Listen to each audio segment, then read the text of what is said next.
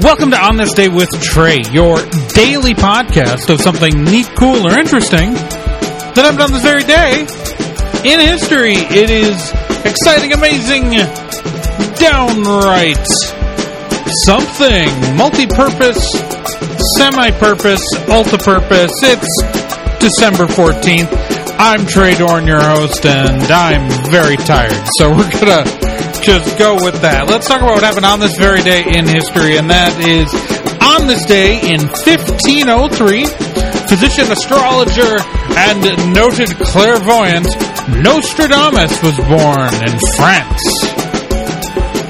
And, that's supposed to be important. You know, people like to talk about Nostradamus making all these wonderful predictions, but in his quatrains, he just made, like, a ton of random predictions, it seems. And some of them you can turn into real stuff, but only if you cherry pick, and so much of what he predicted, like, did not come true, as in the vast majority, that literally it was just chance and odds. But people like to talk about how Nostradamus could see the future, because people are dumb, just not in a general sense, and will pretty much buy anything. I feel really cynical and mean for saying that, but, yeah. Nostradamus was bunk.